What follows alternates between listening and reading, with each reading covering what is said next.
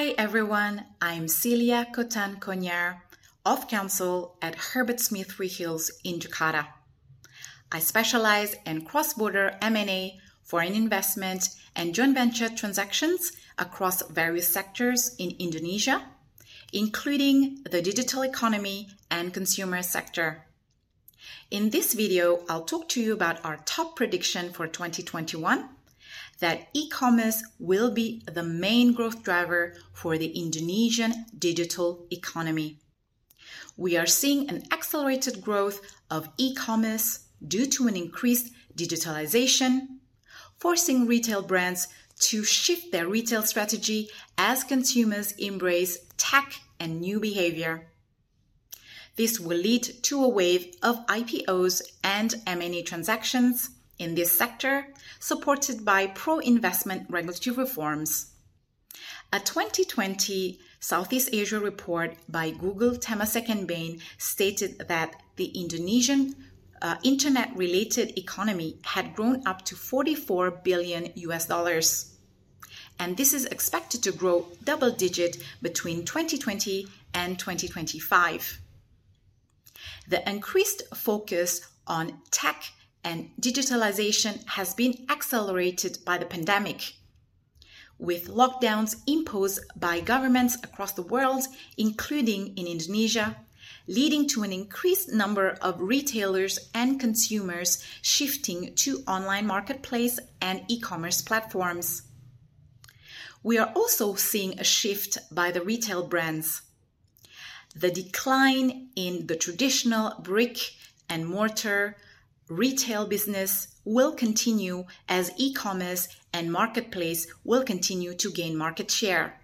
The increasing number of digital-savvy Indonesian consumers come to marketplaces to look for solutions rather than for specific brands. Brands will therefore continue to reevaluate their brick and mortar strategy as the pandemic will continue to impact businesses in light of the slow rollout of the vaccines in this part of the world. So while some brands like the Matahari department stores will continue to close some of their stores in 2021, other retailers like the Japanese retailer Uniqlo will continue to open more stores in 2021 as casual wear is now the new normal.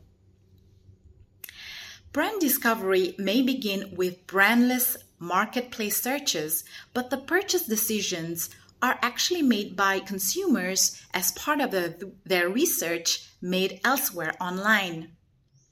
So to remain attractive, brands will have to prioritize personalizing the buying experience so that the experience is humanized and their brands recognized in marketplaces as well as their own online platforms.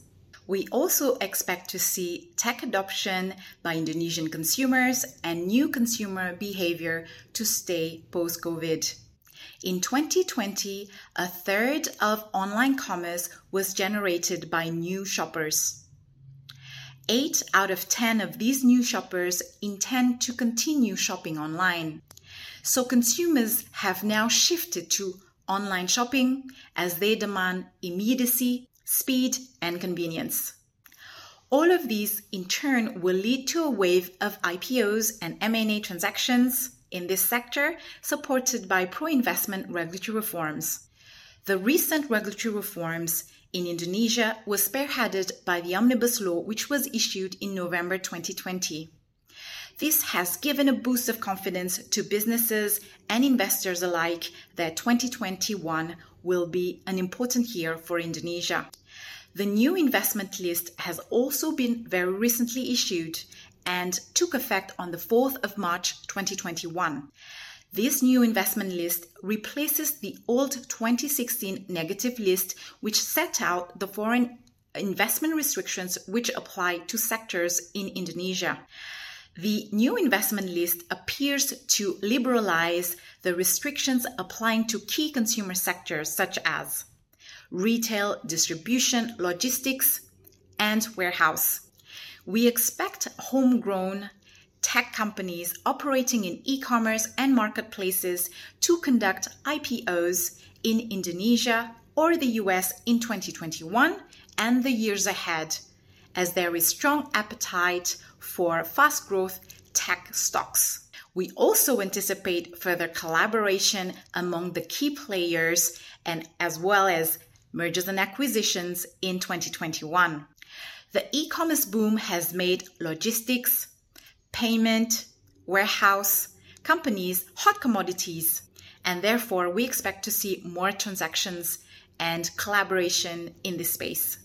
I hope you have enjoyed this video. If you have any queries, please do reach out. Note that we will be publishing a detailed analysis on the new investment list and its impact on the consumer sector very shortly. So do look out for it. Thank you for watching.